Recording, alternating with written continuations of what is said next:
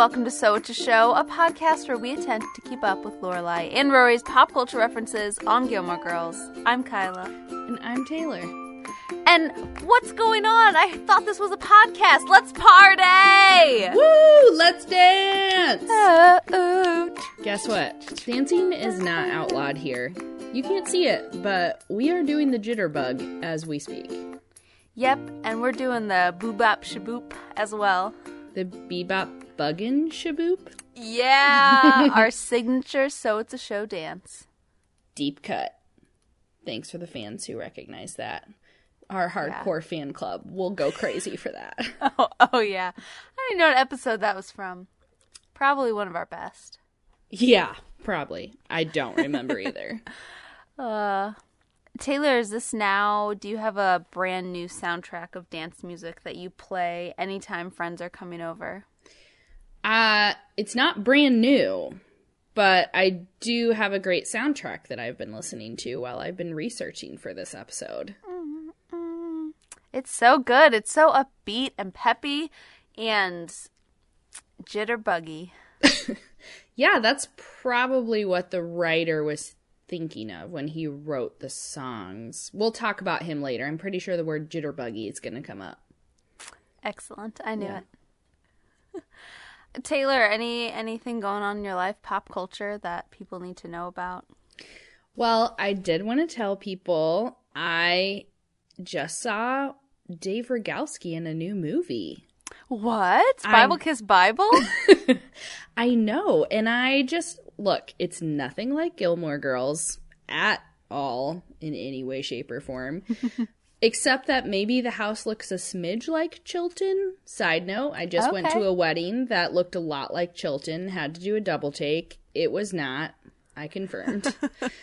And this is also not where this movie was filmed. But if you have heard anything about the new movie Ready or Not, Adam Brody is in this movie, and he is phenomenal as always. And it is difficult to talk about what the movie is about without giving too much away, but it's kind of a horror thriller comedy with a deathly game of hide and seek. I believe that was on the posters. Okay, well then I'm not giving anything away. And to confirm, if you are confused, no, it does not star Emma Stone. I had to do a double take on that as well. I thought it did. No, it just looks like her. This girl's name is Samara Weaving. What? And she looks a lot like Emma Stone, but it's not her. She's Australian. Oh my goodness. I saw the trailer and I thought it was Emma Stone. Understandable, because I thought it was her at first too. Wow. I'm just like looking at images again. Huh, but yeah, it's clearly not. Okay. No. And you know what, guys? Was this on purpose? I wondered the same thing. Yeah, because in the screenshots of the movie, so I just, Google image searched, it's clear. I'm like, oh, yeah, not her, different head shape, abnormally long neck. But then in the poster, it looks just like Emma Stone. Agreed, in the poster, it totally looks like her. I think that was on purpose. I'm calling conspiracy theory on this. Thank you for confirming my suspicions, as we have deep intel confirming them. However, Adam Brody, it's really him in this movie. It's not a doppelganger. Okay, good. And both he and Samara Weaving are great in this movie. And Andie MacDowell's in it too, and she's a lot of fun. See, it just looks so gory, but then you told me not that gory. Or not that, crazy scary. It's not super scary, but it is pretty gory. Okay. I did cover my eyes at a few parts. Okay. No shame there. Do it all the time. Yes, but it's not so tense that you're like, I can't take this. Okay, because I heard from a reviewer online, it's like he didn't like it because it wasn't as scary as the trailer made it seem, which would make me like it because it'd be less scary. And I never watched the trailer, I don't think. Or if I did, I didn't watch it many times because I don't remember. You just went in blind. I heard podcasters talking about it. Oh, okay. Podcasters are influential. I don't know if you know this. So totally. So anyway, if anyone is a big Adam Brody fan, which you should be, he's great in this movie. He is not Dave Rogalski. This movie is not Gilmore Girls. However, there is a small overlap of Venn diagram of interest between Gilmore Girls and Ready or Not. That may be enough to get your interest. And, you know, I did just watch him in the famous, scary OC scene. Oh, yes.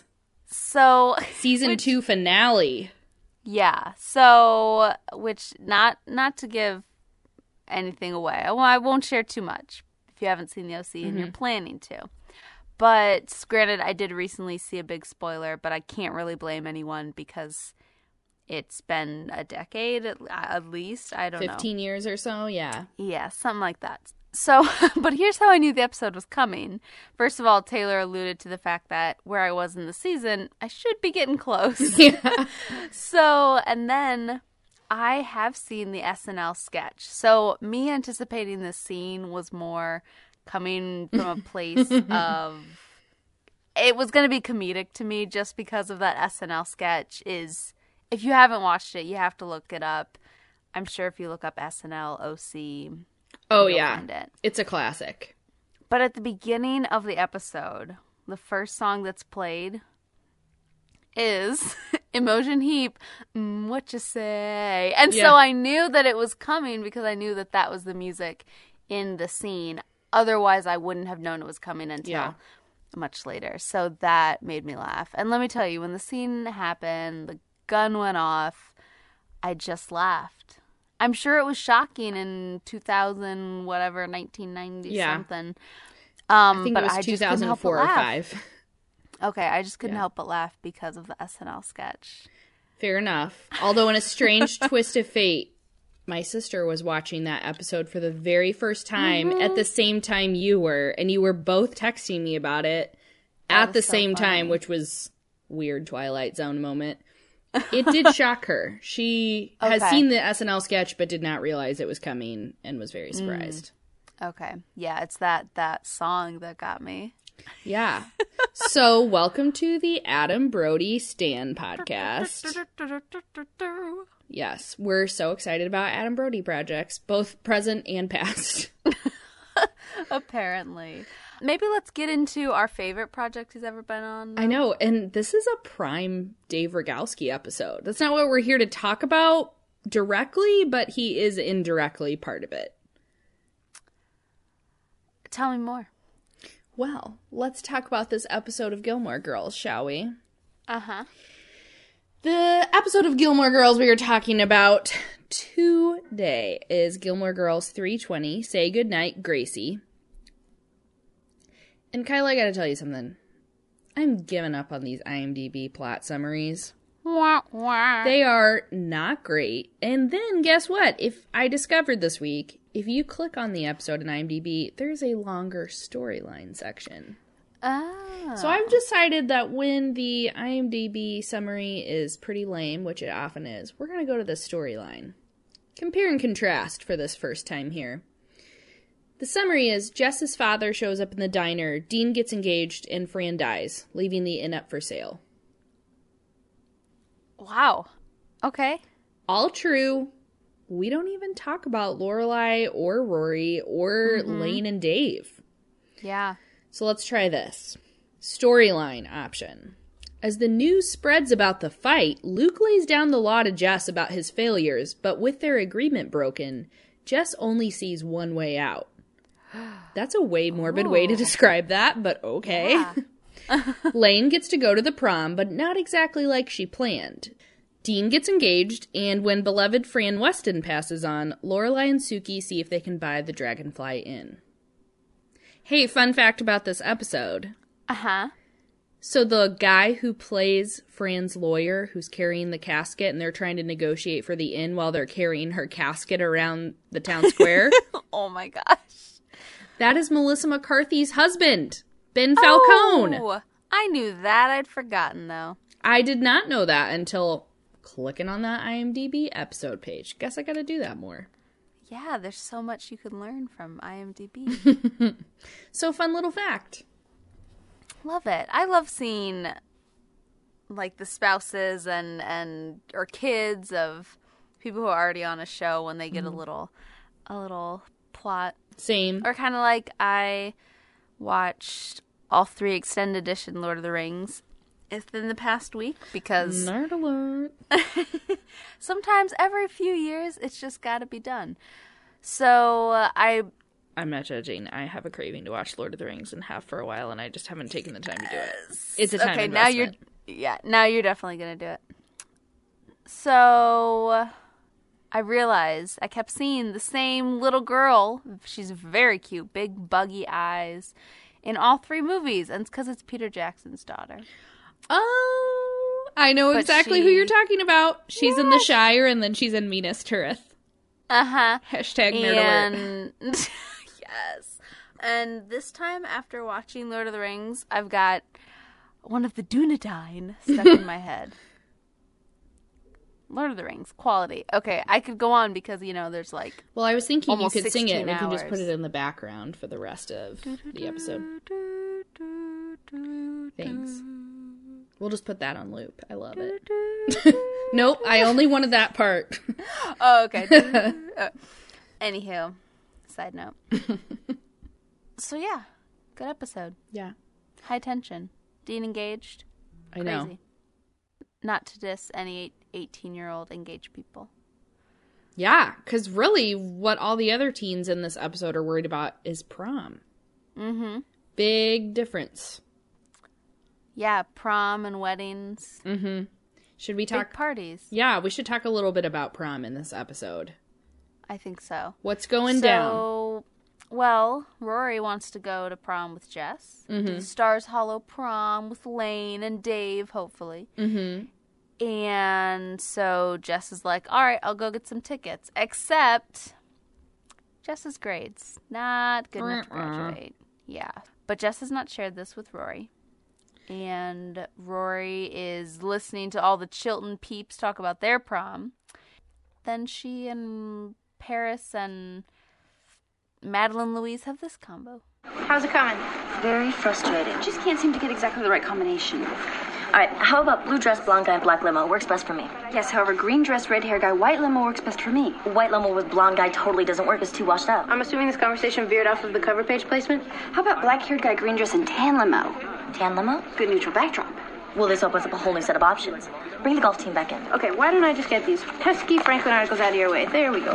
What are you doing? I am working on the front page placement. What are they doing? Staying true to who they are. Look, prom is once. It happens, it's photographed, and then it's there forever. Planning is essential. By the way, Paris, we left a space for you in the limo. However, we're going to need the color of your dress. And a picture of Jamie. And the amount of flexibility that you have with the color of your dress. And with Jamie. Thank you, but we've already made our plans for prom night. Jamie hired a private car to drive us to the prom. We'll go in, take the picture, depending on the level of lameness, dance. Then he's taking me to dinner at Antoine's, followed by a helicopter ride to join his parents out in Martha's Vineyard for the weekend. What color's the helicopter? As you were. So, have you figured out your plans for prom night yet? Oh, no, but Stars Hollow is a much more casual kind of prom. Less Cinderella, more Footloose. So, Taylor. Mm-hmm. Footloose prom. Do you know what this means? Oh, yeah. This is when the tables turn. This is a reference I know. You tend to know the references. What do you mean? What are you talking about? When we talked about Carol Burnett just a few episodes ago, you're like, oh yeah, I know who this person is. And I was like, was that even a pop culture reference? All right, we take our turns. Mm-hmm. We do. Fair. I did not know what this was. I had heard of Footloose. Had not watched it. And in fact, I started watching it when it was on Netflix however many years ago, because I know I saw some of the beginning scenes when I went back to watch it, but I didn't finish it for whatever reason. I don't know why. Are you a crazy woman? It seems like a movie I would have finished, but I don't know. Maybe something happened. Maybe I got engaged and had to plan a wedding instead of think about prom. What a life story. I was watching Footloose and then I got engaged. Couldn't finish the movie though. Got to go plan a wedding immediately. Yeah, so I didn't finish it, and maybe one day I'll remember why, but this time I did, and now I understand it. I'm ready to get loose. Footloose. Took me a second there, sorry. And this is not the only time that Footloose is referenced on Gilmore Girls.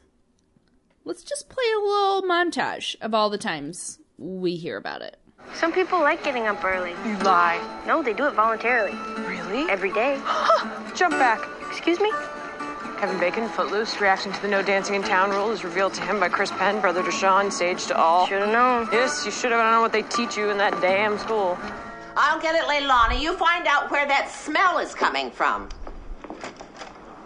Lorelai. Hi, Mom. What on earth are you doing here? What is this? This is your new DVD player. My what? Plus, I picked up Singing in the Rain, Funny Girl, Easter Parade, and American in Paris, and as an added bonus, the new classic dance series, Urban Cowboy, Saturday Night Fever, Grease, Footloose, and Flashdance. Trust me, you're gonna be cutting up your sweatshirts all weekend. Why did you do this? Because I thought you'd enjoy it. So, Sunday's for us, right? Oh, yeah. I have you down right here. Cookie. Good. Hey, it's still early. Do you want to watch more of the extra supplementary stuff on the Lord of the Rings DVD? Well, just the drawings and that fat guy talking. Well, let's watch Footloose again. Yeah. Lorelai! Wait! Come back! What do you mean Luke's out of town? Luke's left town. He's gone far away from town. Town's there, and Luke's over here. He's not coming to the wedding with you? No. You mean you're coming alone, unescorted? Well, Rory will be there, so... No, she won't like it. Who won't? You can't come alone. An unmarried woman of a certain age, unescorted, wearing the clothes you tend to wear. People will think things, bad things. Like what? Like you're a tramp and possibly for sale. Wow, suddenly Footloose, not seeming so silly. Wow, these are really, they're all really good. They cover different aspects of the movie. I love it. What a well-rounded set of references. Good job, ASP. Woohoo! So should we talk Footloose? I think we should. Hey, what's this I see? I thought this was a party! Let's dance! Footloose, aka the OG Footloose, came out in 1984, and you might know it as the movie that launched Kevin Bacon's career into the stratosphere. He had been... You mean into the frying pan, because his last name is Bacon. Oh my gosh. What? All right, I don't have any follow-up to that, but I really appreciated it. Go on. This movie made $80 million at the box office, which doesn't sound like a lot today, but that was the 7th highest grossing movie of the year in 1984, which shows you how times have changed with inflation. And did it even beat the movie 1984? I didn't check. I don't think that was a movie. I think it just... Well, it was a movie as well. Oh. Did it come out in 1984? I think they did. 1984 movie. Now I need to know. That would have been a real waste if they didn't come out in 1984. Like, missed opportunity. I can confirm it did majorly beat 1984 at the box office What? in 1984. What? That movie was made for that year. Funnily enough, it ranked 87th for the year. Oh, what if it would have ranked 84th? Oh my gosh. Look at all these things that could have blown our minds. Almost. But back to Footloose. It actually spent 143 non-consecutive weekends at number 1 at the box office, which also shows you how box office has changed. Like, movies don't stick around like that anymore, which is more an industry change than just specific movies. And it had some critical acclaim as well. It earned 2 Oscar nominations for Best Original Songs for Footloose and Let's Hear It for the Boy. Step back. And it got a Grammy nomination for the best score for a movie or TV show. And the music was by a bunch of cool people, including Dean Pitchford, who won a Best Original Song Oscar for Fame. Fame! Which we just talked about. Love it. So this guy's super talented, so he was nominated twice for Footloose, and then he was nominated again in 1989 for another movie. Go him. I know. Way to go, Dean Pitchford. I think that we will always, always remember him. I think he's going to live forever. Mm-hmm. We'll remember his name. He's gotten. And if you are not familiar with the Kevin Bacon version of Footloose, there is a 2011 remake, and there has been a Broadway musical that ran 709 shows starting in 1998, And it is in the top 20 plays that are produced by high schools in America. So basically, you've had a lot of options to know this, Kyla. I don't know what you're doing with your life, but okay. I was missing out. Again, I was focusing on all of my many weddings and could not think about a prom. Yeah. Mm-hmm. A prom movie. Got it. Just like Dean. Just like Dean. He and I, so much in common. Oh, good. The memories. Footloose, though, now I know, and it's so fun. Oh, maybe we should say the plot. Yeah, let's talk about Footloose. How many times have we said that? Many. So, scene opener, hundreds of feet, which were from cast members. That sounds and way more gross than it is. They're all wearing shoes, don't worry. Well, I thought you were meaning like it sounded like they were just like a bunch of dead feet. Oh, no, I just in a mean feet pile. gross me out. Oh, they do? Yeah, not a fan. Oh. So they're all wearing shoes and socks and tights and Okay. pantyhose, don't worry. Yeah, I'm okay with bare feet as long as they're like properly manicured. Mm-hmm. But anyways, so they're dancing. They're attached to people. They have shoes on. They're all going under the opening credits to Footloose by Kenny Loggins. Mm-hmm. It's very good. Mm-hmm.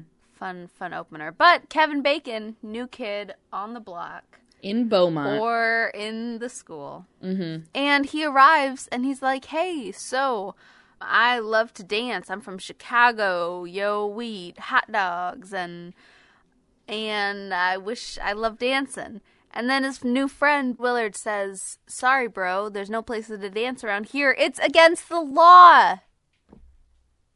To which Kevin Bacon replies, famously, jump back. So what's a Chicago kid to do? But break the rules. And change the rules, most importantly. Mm-hmm. Yeah. And to do that, he is teaming up with not only his love interest, but the preacher's daughter, Ariel, played by Lori Singer, who we talked about in our last episode too, because she was on the TV show version of Fame. Worlds colliding. I know. Hardcore. So Ren has already made it pretty clear that he has not fit in. This is Kevin Bacon, as a reminder. He has angered people in multiple ways, including just saying things like Kurt Vonnegut wrote a classic book, and some of the other adults in town are not impressed with that comment. They say something like, well, maybe in your town it's a classic. And which the book title they're talking about is Slaughterhouse-Five. Yes. So, mm-hmm. Yeah. And Ariel has already shown a tendency to try and rebel against her dad's rules. She played a tape in her boombox at the local drive-in, and her dad showed up and turns it off. So they decide they're going to try and team up and get a prom. Meanwhile, you've got other things going on, like Willard doesn't know how to dance, so they got to sneak out of town and try and get him to go to a bar, and then Ren has to teach him how to dance. You've also got an abusive boyfriend that Ariel has, and he is no bueno. He wants to fight Kevin Bacon all the time. And if they're not fighting, they're playing chicken with tractors. Yes, while Bonnie Tyler sings grandly in the background, holding out for a hero. And you've got Sarah Jessica Parker with her big, beautiful locks. Mm-hmm. Bebopping around. Yes. Fun little Ariel sidekick. Yes, and not to jump the gun, but since you brought up her beautiful locks, Sarah Jessica Parker almost did not get this part because the character's name was Rusty, and she refused to dye her hair red because she had just played Annie on Broadway, and she was tired of it. What a reason to turn down a role. I know. And I guess the other gal who was playing that part fell through, and she just said, nope, I'm not dyeing my hair. So she is Rusty, just with great, beautiful locks, but they are not red.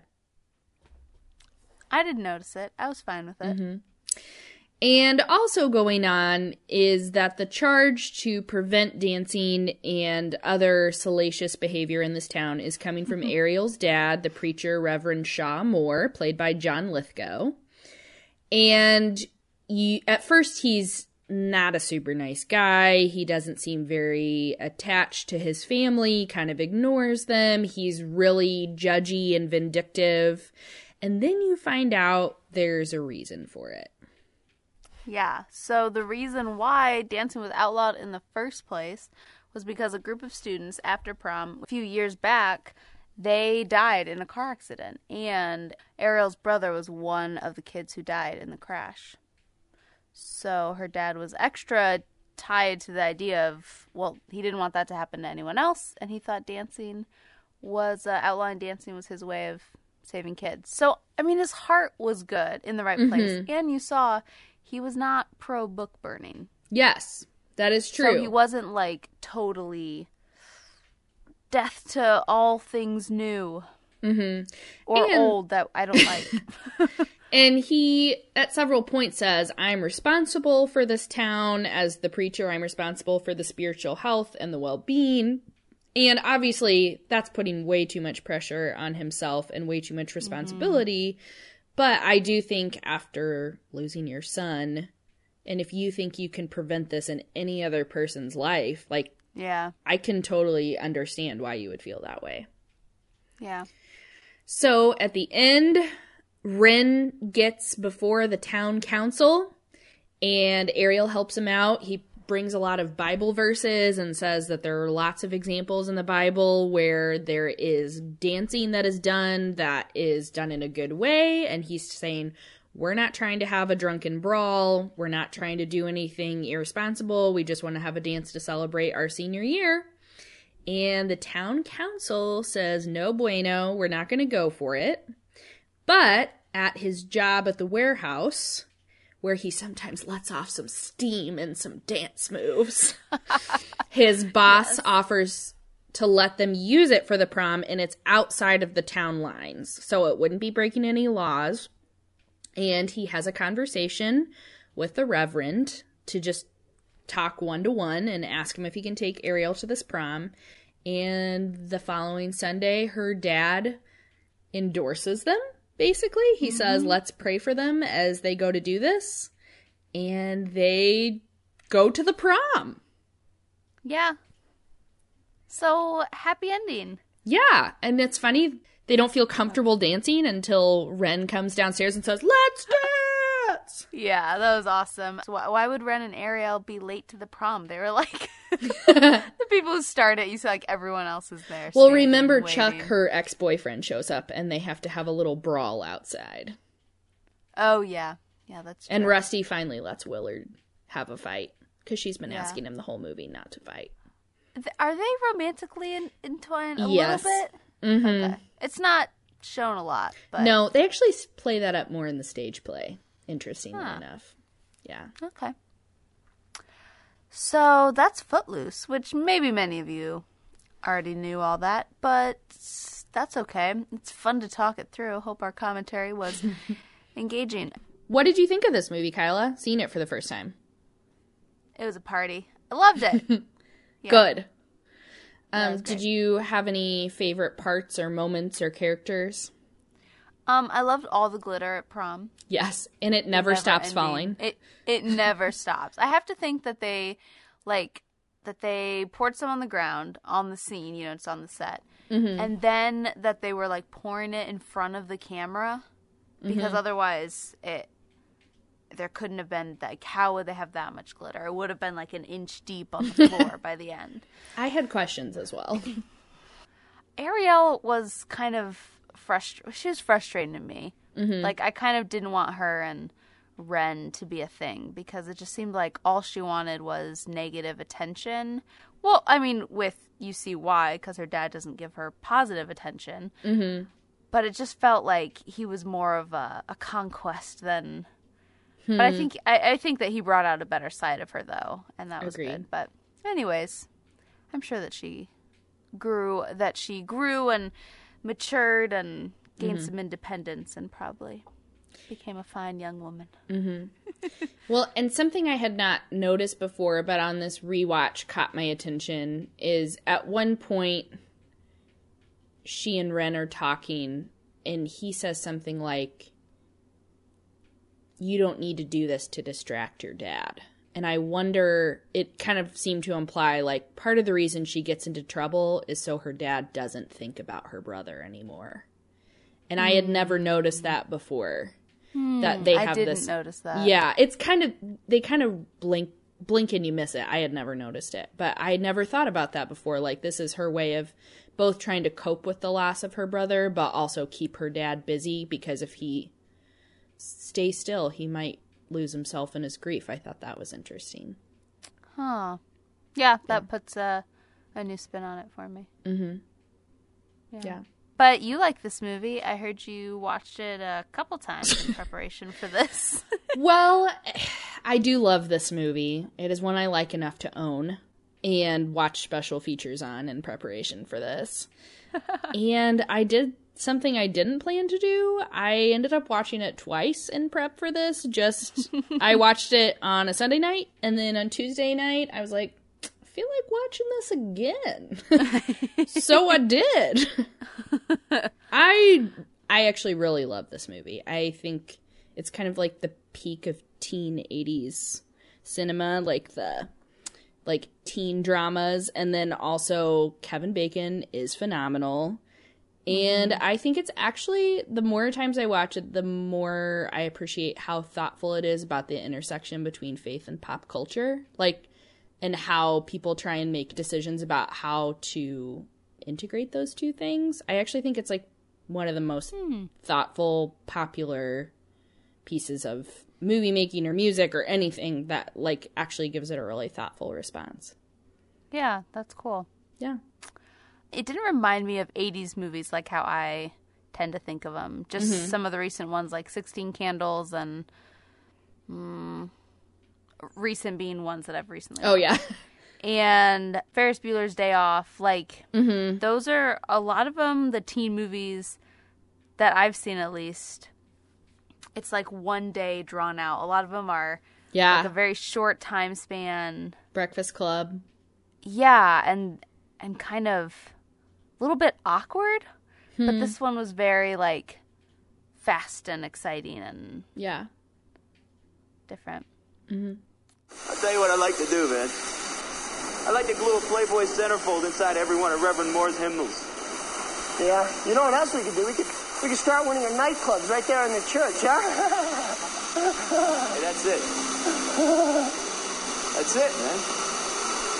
What? What's it? A dance. What? A dance! We could have a dance! Did you know that Footloose was based on a true story? What? Or I should say inspired by real events. That's probably the more accurate way to describe it. I actually did not know that at all until I was researching this. But Footloose is loosely based on the story of Elmore City, which is in Oklahoma. And they had a saying they were known for: if the South is the Bible Belt, then we are the buckle. So I think their stance is clear. And the dancing was really outlawed there. And juniors at a local high school tried to get that overturned so that they could dance at their prom. So there were two people that led this pro dance movement that Kevin Bacon's character Ren was inspired by. And there was a real inspiration for Ariel that they had as well. And there was a town reverend that they were kind of facing off against. So a quote from him about this is, "No good has ever come from a dance." And he said that it would cause a surge in pregnancies at school. And another citizen said they were fearful because when boys and girls breathe in each other's ears, that's the next step. Oh my gosh. So, oh my gosh. I mean, I guess it could start with breathing in each other's ears. That's one option. Part of it. But it also doesn't have to be part of it. So Dean Pitchford, who we mentioned briefly at the beginning of this episode, he heard about it, and he had just come off his Oscar win for Fame, and he wanted to actually not just write music, but write the screenplay for this story.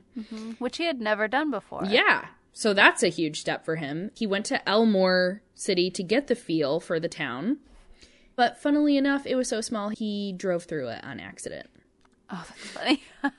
He didn't realize he had been there until he saw a sign that said, "You're now leaving Elmore."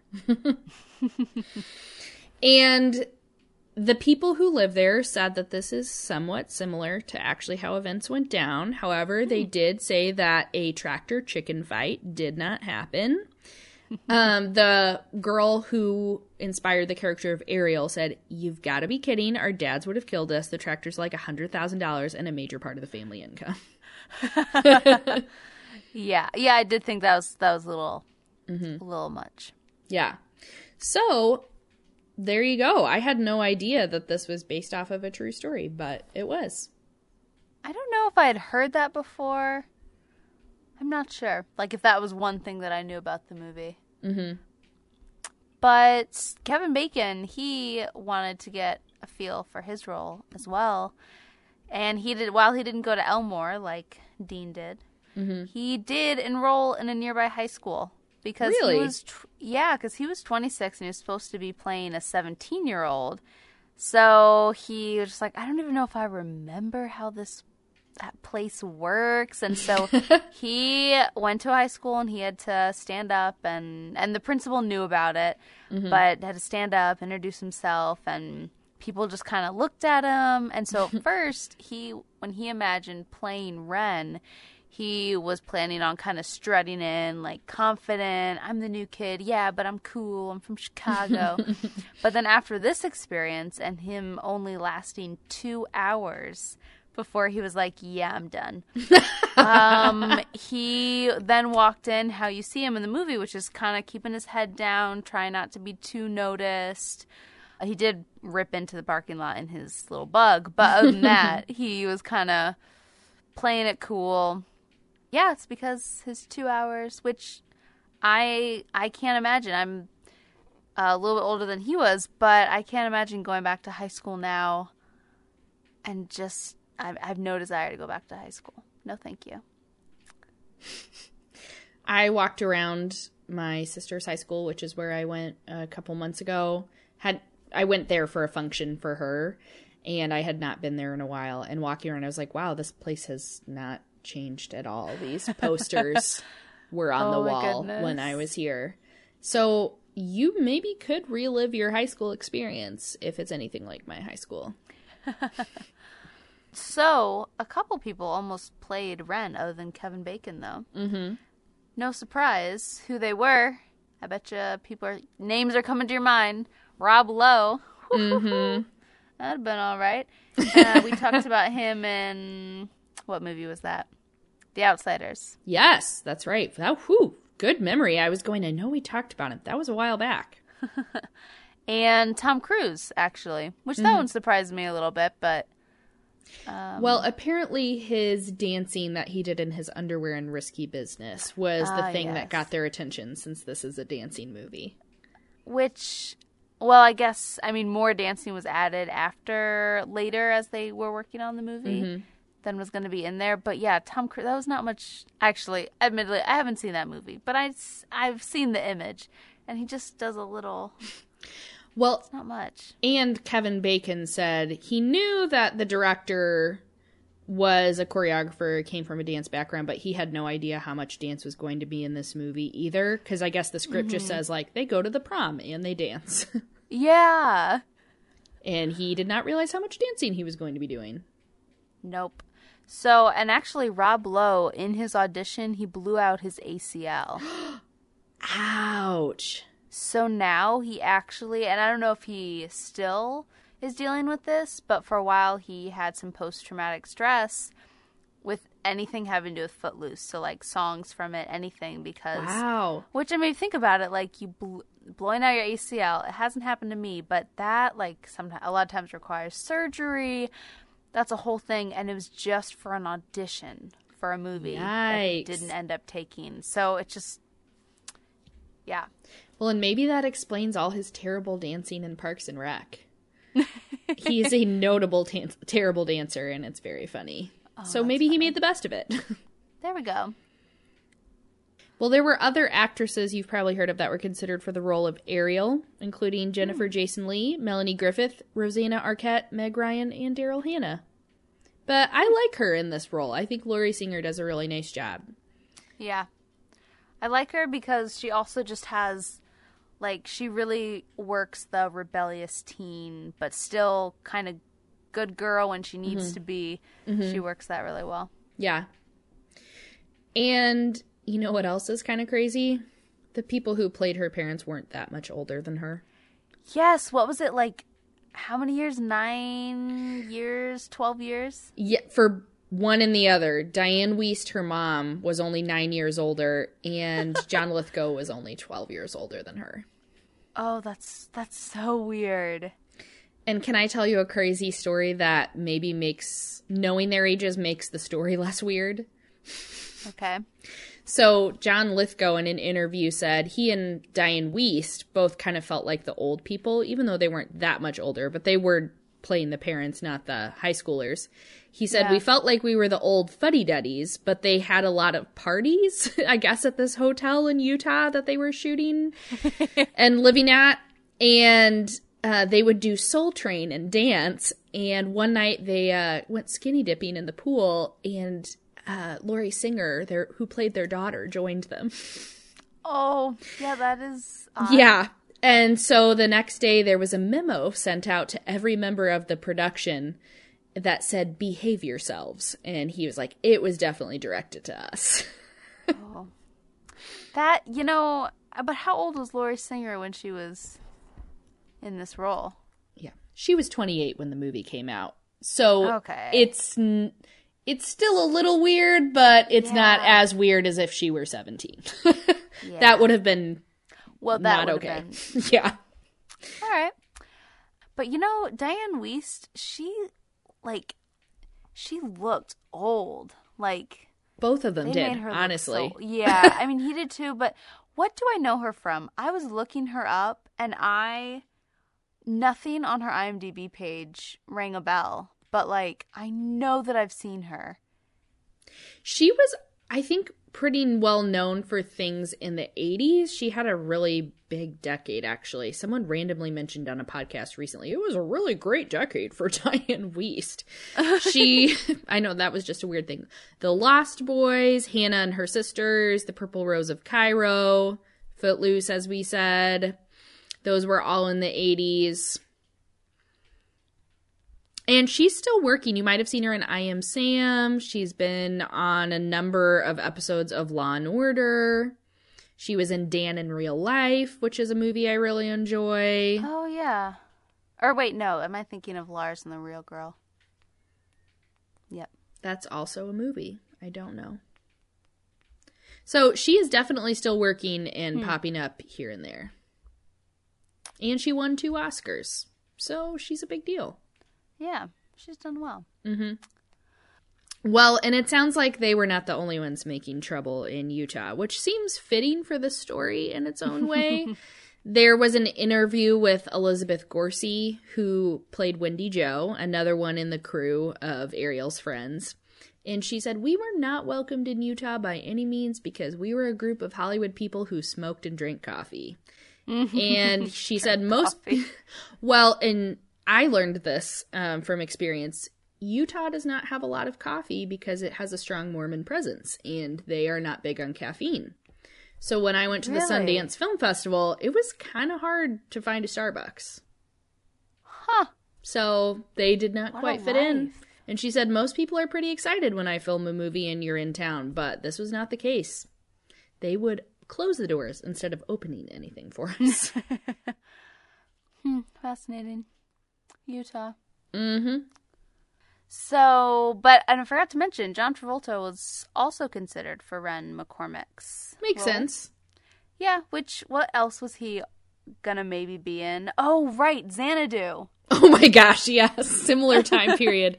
Not exactly the same, but same decade, yes. Yeah, which just made me think about, like, this whole, like, surge of dance movies that happened that time. And it started, at least movies that I recognize as noteworthy, it started with Grease, and then it was Fame, and then there's Flashdance. This Footloose kept being compared to Flashdance. Yep. And then there's Footloose, and then Dirty Dancing came next, and on and on. And honestly, I wish we'd go back to it. I love dance sequences in movies. Even Ferris Bueller has a big one in a parade. Yeah. That's true. Yeah.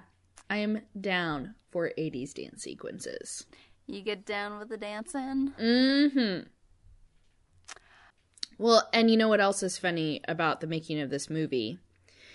There is a big part of this movie where they are trying to teach Willard to dance, as Denise Williams sings Let's Hear It for the Boy in the background. Kevin Bacon is showing him first how to snap his fingers and then how to clap on beat. Oh, and yes. He's just trying to teach him different things, and his little cousins are trying to help him out. Well, I assumed this was all for show, but apparently Chris Penn, the actor who played Willard, really could not dance. That's awesome. And he had a lot of difficulty trying to learn this dancing because by the end, he really is a good dancer. Yeah. And so finally, the crew had to start describing the dance moves in wrestling terms, and he was a wrestler, so he got it. And that's how he became a great dancer, which cracks me up. Just gotta speak in a language that the other person will understand. So at the end, when he's doing these amazing moves, you're like, whoa, that's cool. And you just assume he was faking the bad dance moves. Yeah. No. I don't know exactly the shooting schedule, but apparently he really was a bad dancer when this movie started. That's funny. Oh, I like that. Yes, very on brand for this character. Oh. Little Willie. But we have that climactic scene where Kevin Bacon, a.k.a. Ren McCormick, is going to the town council asking them to revoke the no dancing law. And actually, Kevin Bacon was probably more nervous than Ren, the character, was. Really? For that scene. Yes, so Kevin Bacon, a little fear of public speaking back in the day. Huh. And so to him, that scene felt so real. Yeah. So he actually broke out in hives all over his ribs. No way. So he took half a Valium to calm himself down to tape that scene. Wow. Well, he acts well through the drugs. So apparently that hasn't happened since, though, breaking out in hives from public speaking. So maybe that broke him of that fear. But yeah, that surprised me because all of his acting is in front of people, right? But that scene is it's public speaking. I don't know. Well, I have a guess as to something that could have been a factor for that nervousness. Oh. He talks about this today, and it's his, I think, major regret from filming this movie. But he was not allowed to do all his own dancing. And he wanted to. So I feel like that could have definitely impacted your confidence on a movie if someone is telling you, we don't believe you could do this. Now, to be fair, I have not read anything that those two things are directly correlated, but I could imagine so. And apparently he did most of the dancing in the movie, but when they did the big warehouse dance scene where he's letting out his feelings, there were actually 4 other people who doubled for him because there are a lot of gymnastics flips and a lot of complicated moves. And in a more recent interview, he said, I was furious. It's like a starting pitcher getting taken out of a game. No one wants to be told that they can't get the guy out. I had a stunt double, a dance double, and 2 gymnastics doubles. And there were 5 of us in the outfit, and I felt horrible. And the studio did not want him to tell anyone that he didn't do all his own dancing, but he refused to keep quiet about that. He said, you are out of your effing mind if you think I'm going to be quiet about this. So I guess the studio wanted everyone to think Kevin Bacon did all his dancing, but he was going to be more honest about it, which I appreciate. Yeah, I guess I don't think that's something to be ashamed of, especially, the gymnastics especially. Like, that takes so much muscle and skill. But the dancing, I could see how he'd be frustrated. Like, teach me the moves. Let me try. Well, and especially for a guy who said he had no idea how much dancing it had. It sounds like he was totally game. And he was like, yeah, let's just do this. And they didn't let him have the chance. Well. They made 80 million, so did okay. Mm-hmm.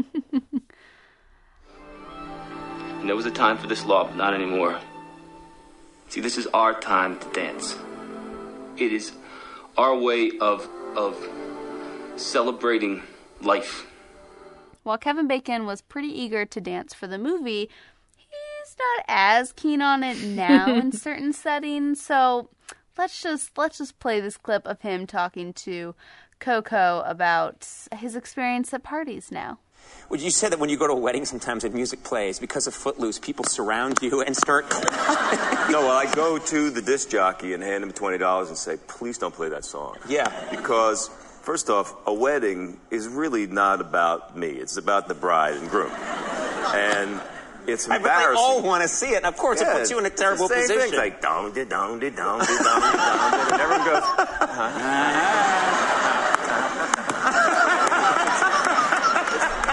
It's awful. I mean, it's awful. I mean, I totally get that, because that would be so weird if every time that song came on, people just look at you. Yeah.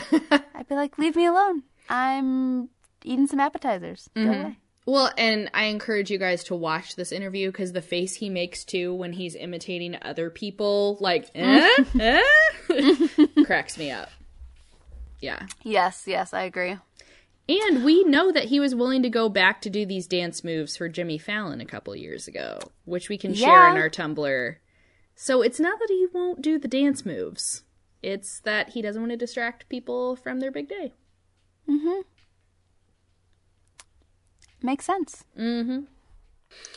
I also appreciated Kevin Bacon's little impression of the Kenny Loggins song, Dong Dee Dong Dee Dong, that opens it.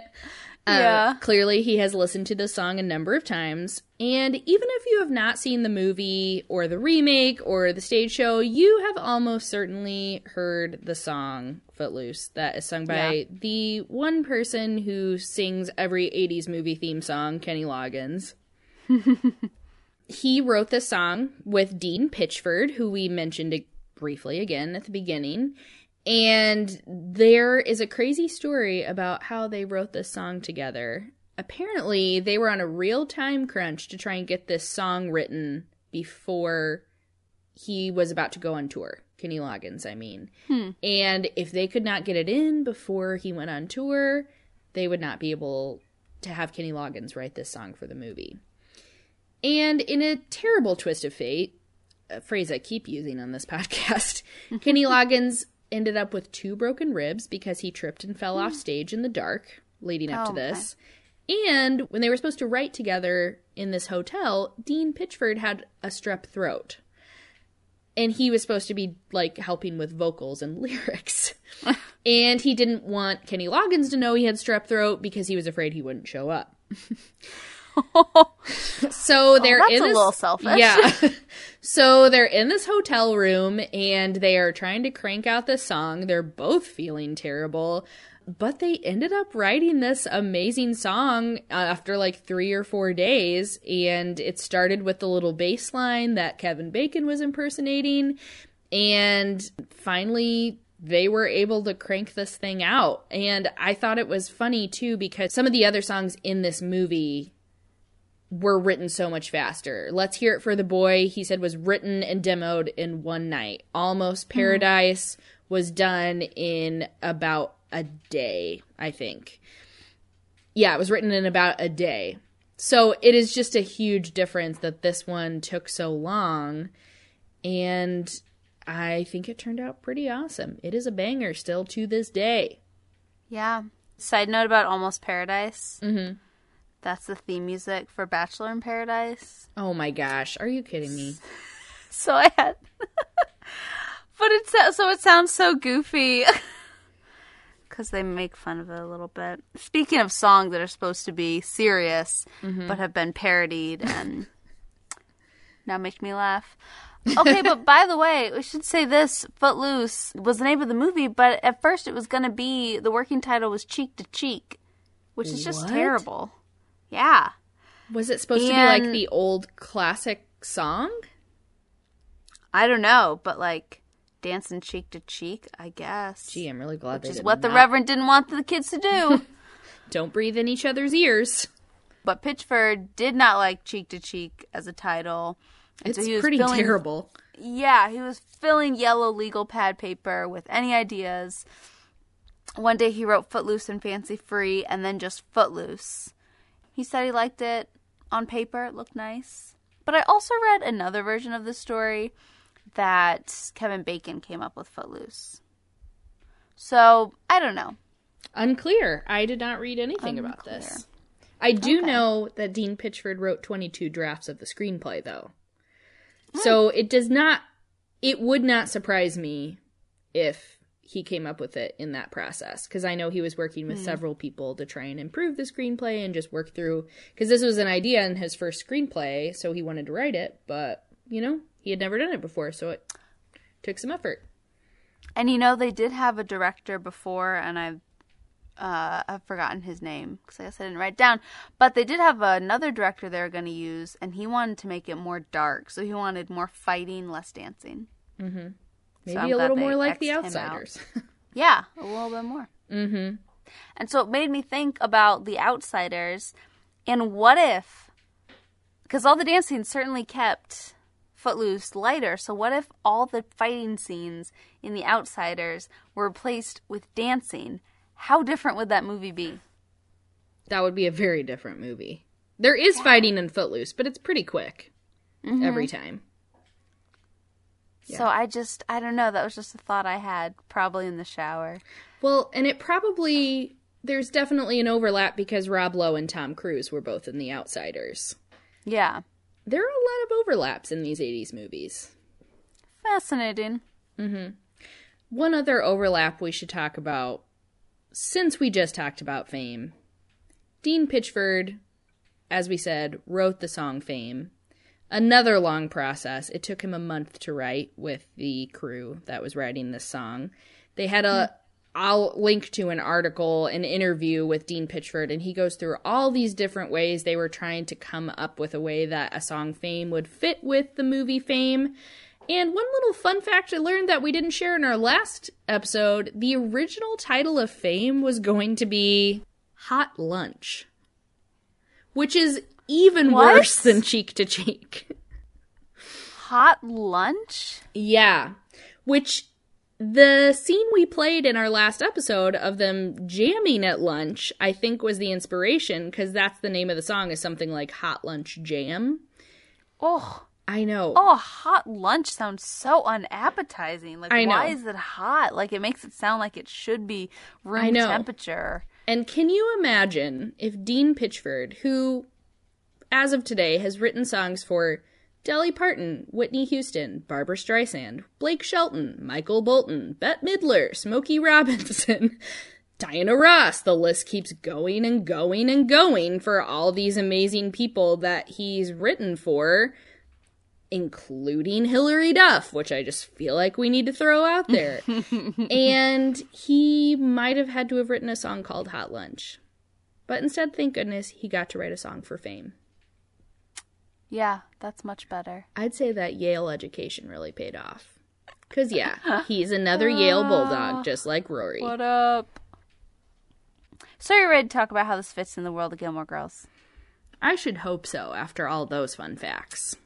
I agree. So, prom, guys. That's what we're talking about. That was what Rory was referencing. Of all the scenes, of all the aspects of Footloose, it was prom that Rory cared about. So, prom. Let's talk about the prom scene. We mentioned it.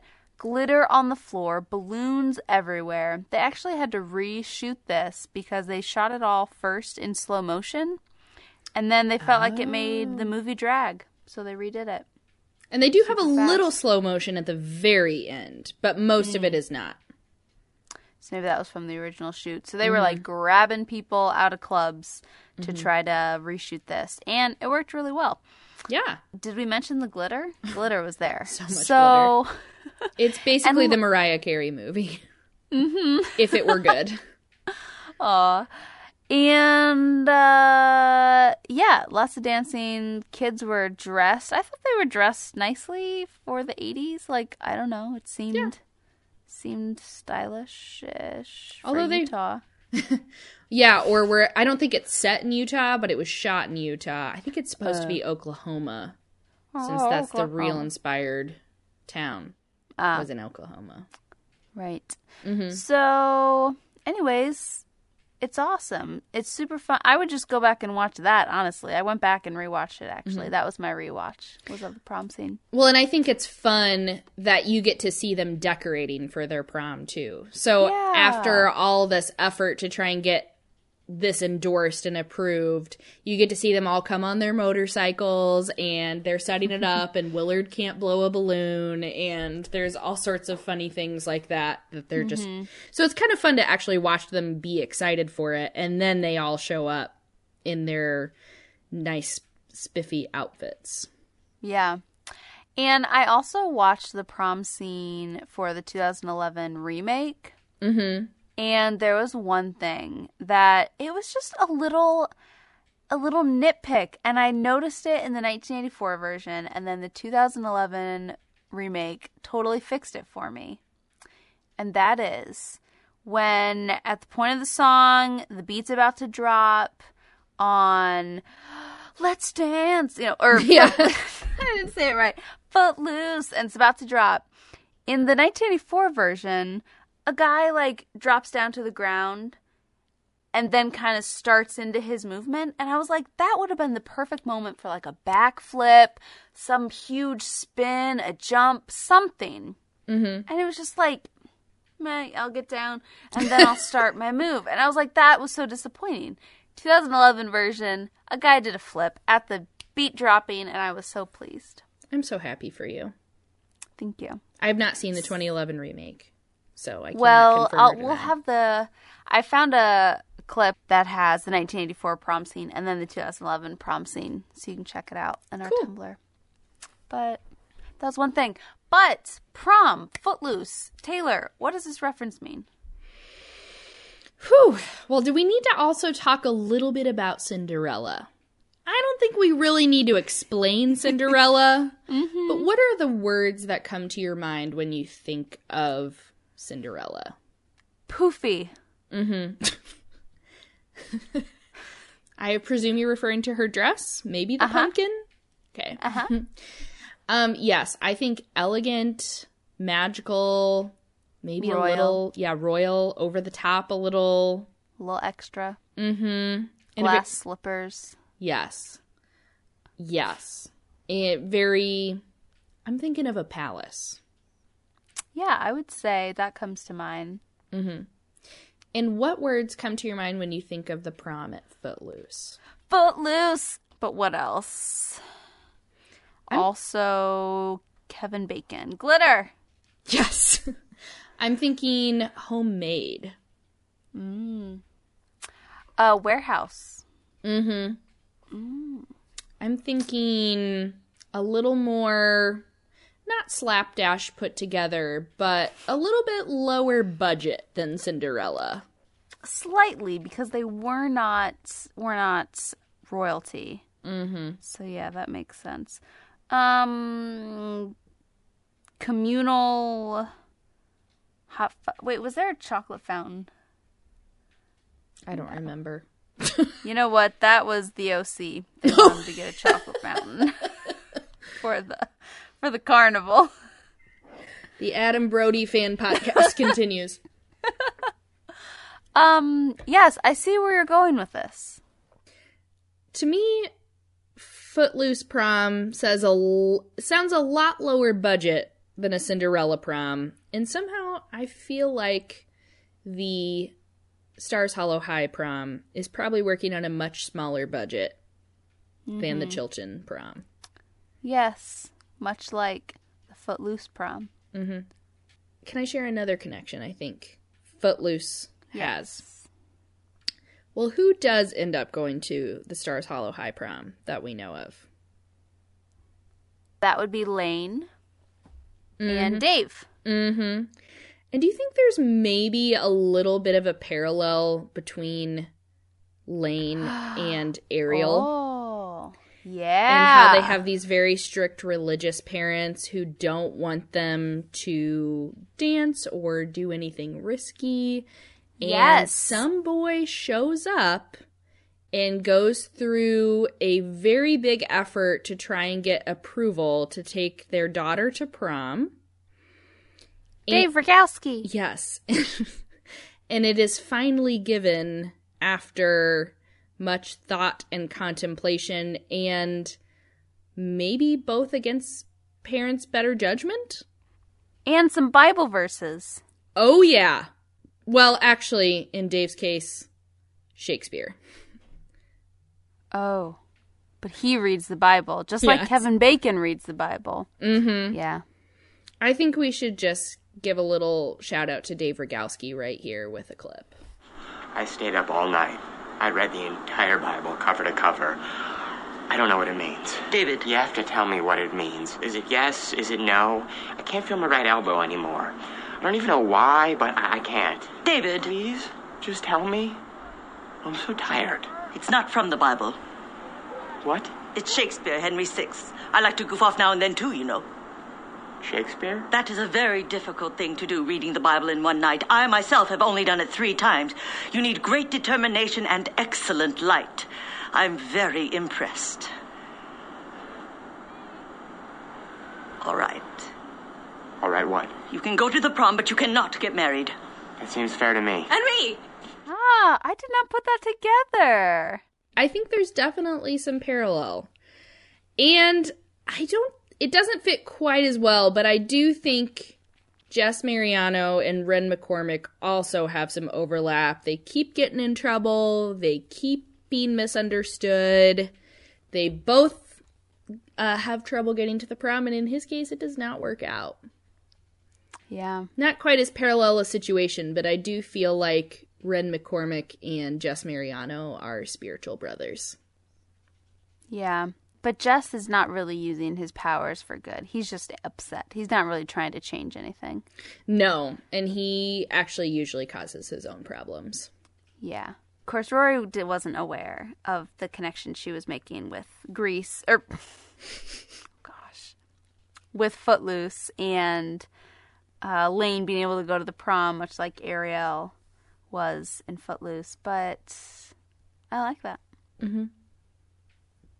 And then all those other references that you played, that you shared for our little montage, those were, I feel like we covered all of them. The jump back, Lorelai using that, perfect. Seems like Emily really loves Footloose and other dance movies, which doesn't... Grease is in there, Flashdance, yeah. Which does not surprise me, considering she wanted Rory to watch hours and hours of ballroom dancing at the beginning of the season. Mm-hmm. And... oh my gosh, Lord of the Rings! Didn't even realize... Didn't put that together. They're talking about Lord of the Rings, the extra content on there, on the DVDs, which, who hasn't watched the behind the scenes, at least of the Fellowship? Come on. We all know the facts. I definitely have. Heck yes. And you've watched the Footloose extras, as you said earlier. There is a fun audition tape from Kevin Bacon that resurfaced on this 2011 DVD that I watched. And they explained it on the DVD, and I also read it in some interviews. But I guess they did not think that Kevin Bacon was going to be great for the part in the movie.